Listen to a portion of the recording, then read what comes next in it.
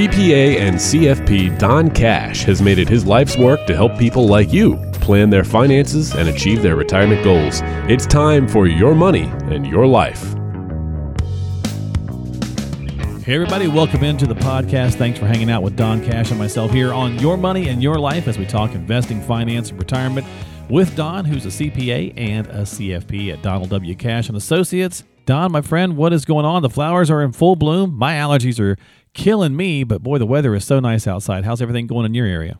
Yeah, I'll tell you, Mark, it's the flowers are starting to bloom here. Not probably, I'm guessing they're in full bloom where you are. Birds are chirping at 6 a.m. outside of my window. That's the right. Pollen is everywhere. That's something that my wife suffers from. I'm not sure if you suffer from Big these time, allergies. yeah. Oh, yeah. She's itching and sneezing. But one of the things that we faced here, again, we talked about this last time, is power outages. Still going on, huh? Yeah, every time there's a windstorm, it seems like we lose power for sometimes a couple hours, sometimes longer. So it's a continual frustration, but did get the appointment to have the generator installed, the whole house generator. Yeah. So this way that, if we lose power again, we just kick It'll on. auto kick over, yep. Takes over. It's connected to the gas, but here's what we're finding, and we found this when we were trying to do some renovations for the house. Everything that you try to do requiring a contractor is delayed months. Oh, yeah. So this is apparently, if you order a generator now, you'll get it before Thanksgiving. 6 months. Really? Oh, well, that soon, huh? Yeah, that's crazy. Yeah. Yeah, It's but like, that's just that's the nature of how busy a lot of these contractors are. Yeah, and it's the same thing. It's the same conversation with the lumber stuff. I was just talking with a family member who had been planning to build a house, build his own place, and all the stuff that he had lined up, a year ago is now, double what it was. So he's got to sit and wait because the price of building the house is literally doubled. So, it's just kind of goofy. Well, we're into the final week here. We're in I guess this is the 5th week of April. It's a 5-week month this year. And usually, we're just a little bit past tax day, Don, but they extended, of course, this year. So if you haven't finished, you got a couple more weeks to go before the May 17th drop. Yeah, now it's the May 17th. They say it's a 1-month delay, Mark, so you figure, well, this is May 15th. Right. May 15th falls on a Saturday, so it's the 17th on a Monday. But even with the month extended, Mark, people still wait until the last minute if they're not getting a refund. It's just, I guess, human nature. But be mindful that if you're putting things off, that you still have that usual quarterly tax estimate. It's due at the same time. So you have April, June, September, and January. So the first quarterly estimate was due a couple of weeks ago, April 15th. So I know it's a bit confusing. You know what? It's funny. I did it backwards too. I did exactly what you were talking about. I had to pay quarterly taxes, and I had to wind up owing the government. So I went and had my taxes, got them all done with my CPA, and I sent them backwards. I meant to send the quarterlies because they were due first, and wait an extra week or two on the end of the year since it's May 17th, and I did it the opposite way. So I had to turn right around and send out both checks, and that was no fun. Well, hopefully that's a mistake that won't be made next year because everything will be unified again. Well, we hope, right? Well, that actually brings us to my conversation this week. We're going to talk a little bit about the 100 days. We're 100 days in with President Biden here, and this week is his first joint session of Congress, the speech to Congress, and he's going to address things like capital gains tax. You and I were just talking about that before we started taping for high-income earners with incomes over $1 million per year. So if you saw that news piece yesterday at the time we're taping this, how is this going to affect those folks, Don, out there who are thinking about this or worried about this, and for the rest of us even that are earning less than that amount? Yeah, I mean, it's a great question, and people originally, I guess, think that when they hear these things with the proposal over $1 million, well, it doesn't affect me, right? There's only, I don't know, a couple of 100,000 taxpayers that have over $1 million in income, but it really does affect a good part of the population. And just to get back to that joint session of Congress speech, which is this week, it's really a type of a State of the Union speech, right, for the president's first few months in office. Right. So for President Trump, it was in early 2017. And, in addition to, they always have the laundry list of proposals, Mark. there's going to be this proposed capital gains tax increase for high earners. And it's getting, of course, a lot of attention. I'm getting a lot of questions on this. Mm-hmm. When it was floated, though, last week, I'm not sure if you remember this, the stock market dropped like 300 points in a couple of hours. Yeah. Oh, exactly. And people are very concerned about the capital gains tax and how it affects, we've talked corporate tax and estate tax, capital gains tax. A lot of these things we're hearing different conversations piece. So talk a little bit about that and how it typically affects most people. Yeah. So just to be clear, the capital gains tax, it's a tax that differs from the ordinary income tax. So look at this, they're parallel taxes. The ordinary income tax is a tax that most people see on working income and retirement income. So the income you get from things like your wages from work, pensions, IRA income, or annuity income, interest income from bank accounts, things like that, that is what they call ordinary income. And there's 7 tax brackets for ordinary income. They start at 10% and they go up to 37% for people that are earning over $500,000 a year. And the bracket's different if you're married or single. So there are 2 different brackets for married or single people. There's one called head of household too, which is much more rare.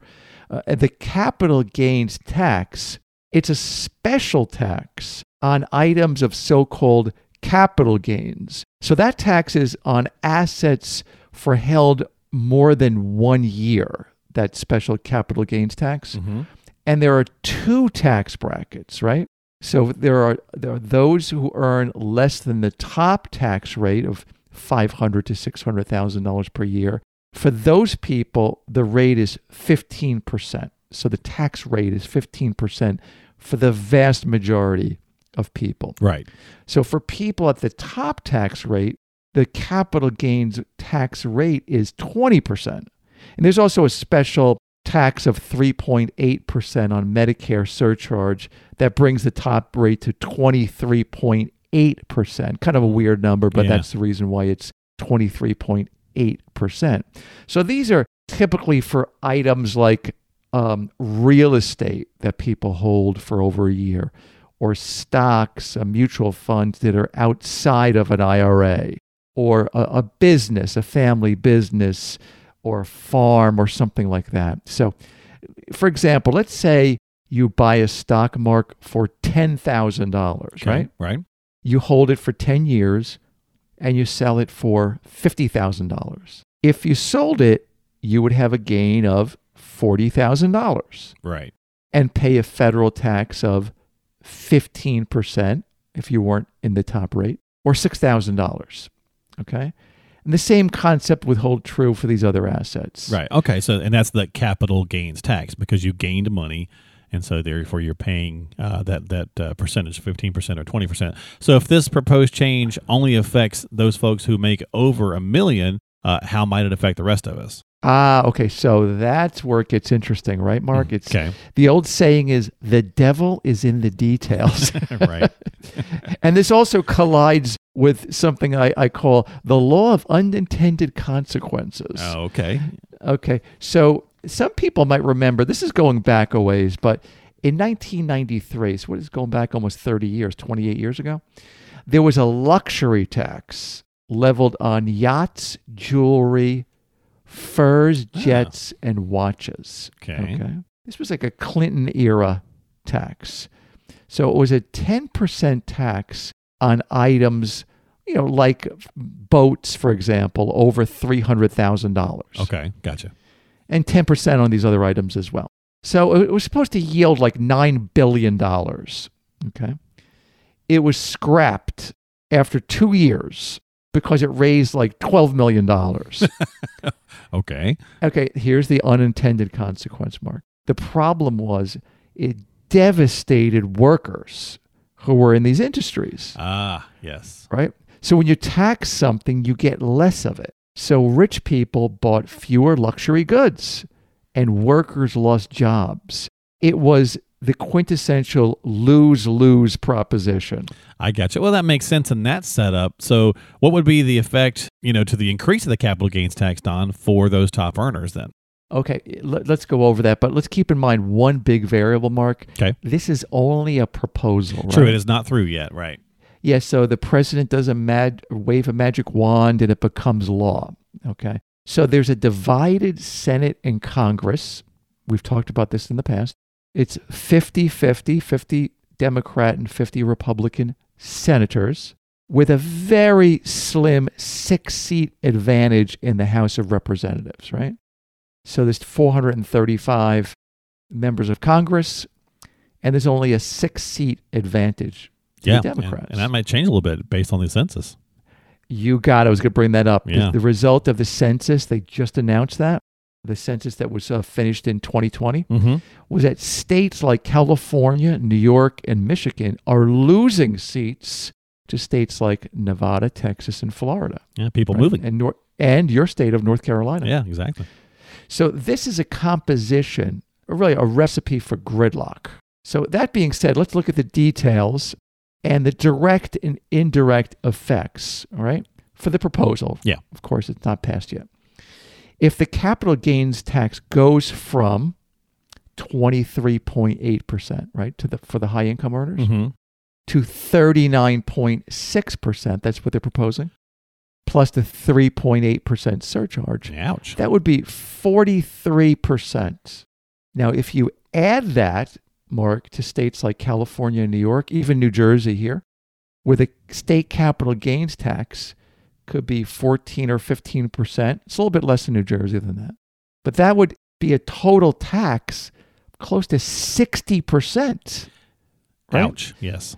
So the result would be, I think, three things. One, a reduction in stock values, right? Not good for everyone with 401ks and IRAs.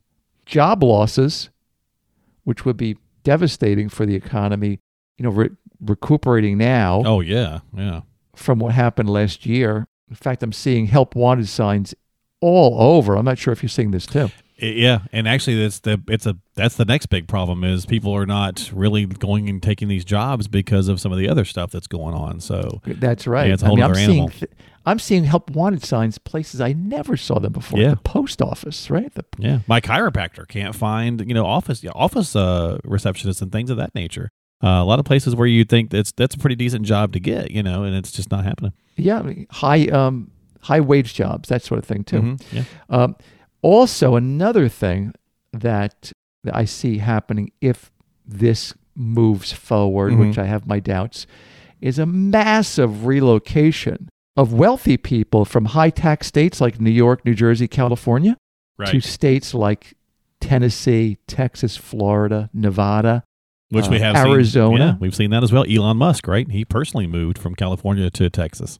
So. Absolutely. And that we've seen this even pre-COVID with people moving to these tax-friendly states, but it certainly has picked up steam over the past year with COVID. True, yeah. Right? I mean, people can work on Zoom, they can work remotely, they can move to states that are more friendly to their wealth. And if you think about it this way, Mark, if the federal tax rate goes up by 20% to 43%, the wealthy, as I mentioned, will simply move from a state like New York and save 16% right off the bat, right? They're shaving their loss exactly. from 20% increase to 4%, right? Yeah. If they do raise the taxes, right? So this would just be devastating to states like New York, New Jersey, California that are already hurting, as I mentioned. And it helps states like Texas and Florida, which ironically are already doing quite well. Yeah, and that seems to me like a lot of times I saw the press conference with the gentleman talking about that on Biden's staff, and he was really pushing really hard about it's not a big deal unless you're a high income earner and so on and so forth. And so I just don't really understand what people are thinking, like if they're really thinking these things all the way through. So that's a great illustration that you did, Don, there to kind of break that down for us. Yeah, I think that people, Mark, they reflexively think that if taxes go up on the rich, it's simply being fair. Right? Yeah. And leveling the playing field. So it can play well to voters and it gets the momentum moving in one direction, right? However, what people fail to realize is that in many states, the top 1% of taxpayers pay almost 50% of all the income taxes. right? Yeah. So whatever your political position, the reality is that if a person or a family moves to another state, there's a tremendous drop in tax revenue. And all of us are left to pay even higher taxes, right? So the rich just pick up and move. And as I mentioned before, it's even easier to do now post-COVID when more and more affluent people are working remotely. Yeah, and they've got the resources for that. So again, unintended consequences, right? So what about the step up in basis conversation, the issue with the capital gains? Aren't they looking at trying to change that as well? Mark, that's sort of like what I call like a stealth issue, right? Kind of really hard to like wrap your mind around this step up in basis issue. And I find that so many people that I encounter, folks that before they became clients, when I had conversations with them, affluent people really don't have a good understanding of this. So yeah, for sure, it's an unintended consequence, and it's something that they've been talking about and trying to push through, and that's been something they've been trying to push through for several years. So let's just talk about that. That's where a lot of the middle and working class people get trapped and categorized, Mark, with the rich. So I'll give an example, and I think I may have given something close to this example in one of the last shows, but let's say, here in New Jersey, we see a lot of this. Your mom bought a home for $50,000 near the beach. Okay, right. In 1980, right? When you were a baby, right? 1980, when you were a youngster. Were you born in 1980, Mark? Yes, I was born in 71. I was 9 in 1980. So most of us who remember 1980, remember that those were the days when houses were much less expensive.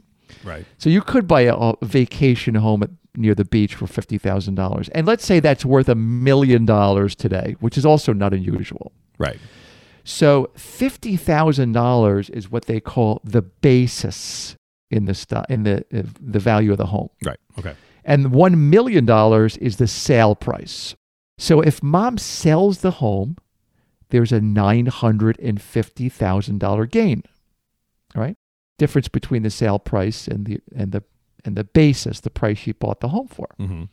So this $950,000 gain gets added if she sells the home to all mom's income that year.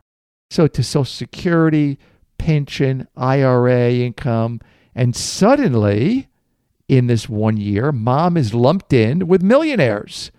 And she pays the top tax rate of 60%. Kind of shocking. Yeah, right? really. So for that 1 year only, she may have income of $1.1 million. The way that middle income people have avoided this, Mark, is with this so-called step up in basis at death rule that's been in effect for many, many, many years. So let's say instead of the example I just gave, mom does not sell the house, but she leaves the home to the family in her will. So when mom dies and leaves the home to her kids, and they sell the home for $1 million, the basis of $50,000 gets what they call stepped up to the value of $1 million, which it was at her death. So if the sale price is $1 million, when the kids sell the home and the base is $1 million, there's zero tax due at death. Got it. So the current Biden proposal they're talking about would change this. Yeah, and that's going to be a big unexpected tax hit to the family because they're thinking about eliminating that, correct? Oh, for sure. I mean, there's no doubt that that's unexpected, right? And the reason that tax is quite unfair is if mom bought that beach house in 1980 for $50,000, there's no index for inflation when it comes time to pay the tax. What I mean by that is the current inflation value of $50,000 from 1980 today might be $200,000 or $300,000. Yet the tax is on the difference between the sale price today and $50,000. So the same concept is true for stock or a family business or collectible. There's no indexing for inflation. You got to wonder sometimes, do you think politicians think these things all the way through? It seems like sometimes you wonder if they do or if they don't. Mark, I think that certainly they're getting an earful from the people who are going to be affected by this, right? Certainly from the special interests that always have an inside access, like the Wall Street firms, the real estate industry, and certainly state representatives who are going to be potentially losing tax revenue. But, from where we sit now politically, like I said, I think I'd be surprised if there's any substantial changes in the capital gains tax rates. But the step up in basis, that's another issue. In some form or fashion, I think that may pass through. But, whenever there's something that people start focusing on, what we need to do as advisors is look at where the insiders in Washington are headed that don't make headlines. And I think of something, Mark, like what I read last week, the surprise announcement in IRS publication 590/B. Okay. I'll take a nibble here. What is publication 590/B, Don? Well, I'm glad you asked. Thank you. That's sort of an old Johnny Carson joke. That's right. I'm glad you asked. Well, this is a surprise announcement that affects the tax on IRAs that people leave to their heirs, especially their kids, right? So this is like a real thing, right? This is something that affects almost everybody.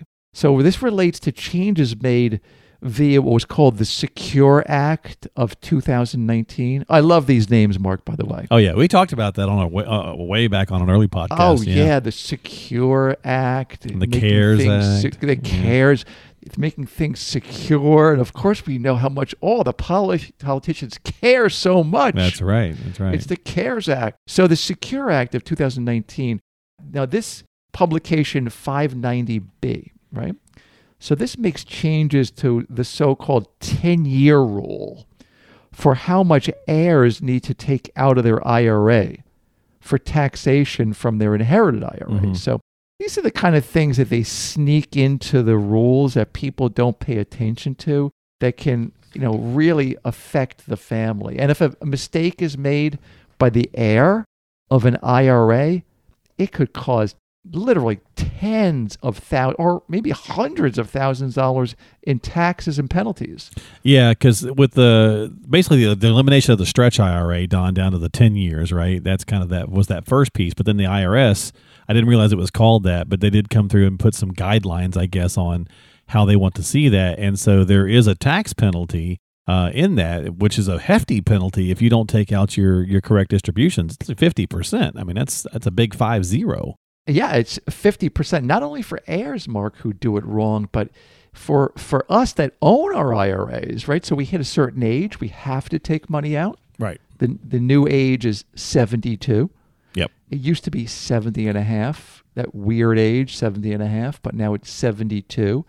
So at that point, you must take money out of your IRA. Yeah, the RMDs, yeah. The required minimum distribution, RMD, correct. If you make a mistake, it's a 50% penalty on the shortage. And it's the same penalty, 50% for the heirs. So it adds up to perhaps, 50% penalty. And you add that to maybe a 30, 40, a 50% income tax rate. Right. Yeah. And you can see what happens to your IRA, Mark. Yeah. It could disappear faster than a beer at a NASCAR race. Oh man, but you know what? All joking aside, that's some hefty numbers you're talking about. I mean, so yeah, you can really be on the hook for a lot of that. So we've got to. I mean, that's kind of the point of making sure that we're working with somebody, in my opinion, Don, because that's where you get into. There's so many little things, the minutia, growing wealth, accumulation. I've said this many times on a lot of different shows. The accumulation phase is a little bit easier sometimes than people give it credit to be. But the distribution and the preservation phase, what you guys do, what you do, it's a lot more complicated. Yeah, I always talk about that, the accumulation phase, and I think you put that well. Let's say if you're 25 to like 55 or 60 years old, that's the accumulation phase. Yeah. Once you hit like 50s, 60s, then you're getting into the income distribution and asset protection phase, right? Right. And there's a million little things to deal about. Moving to deal parts, with, yeah. From IRAs, insurance, Social Security, Medicare, right? And, what we try to do is help people breathe a sigh of relief to be able to live their best life, and enjoy the fruits of their labor. But, I have to give credit to my planning partners for the heads up on that publication, 590B, that IRA change. Mm-hmm, right. People like Ed Slott, Ian Berger, Sarah Brenner, these are my inside baseball people, my team that are constantly keeping up with what's going on in Washington, D.C. And, I can never do what I do without great people.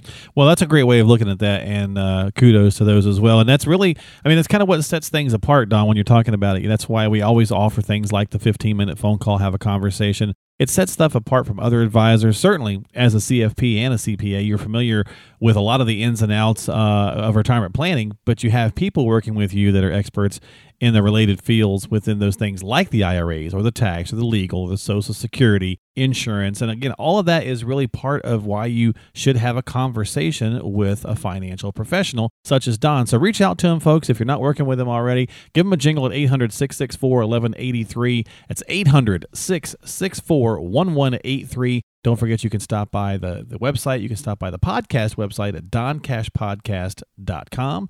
That's doncashpodcast.com. You can drop us a line. You can subscribe to us on whatever platform you like to use. So lots of good ways to get in touch with Don. All right, my friend, so I'm going to let you go this week. Thanks for enlightening us a little bit and sharing some of this information. And we'll keep an eye on this. Obviously, we'll probably talk more about it if it goes through. We'll see. All right, Mark, be well.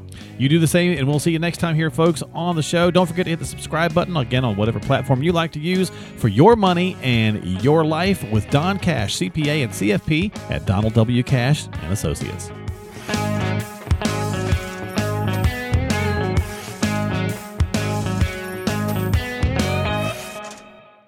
Investment advisory services offered through Donald W. Cash and Associates, LLC, a registered investment advisor in the state of New Jersey.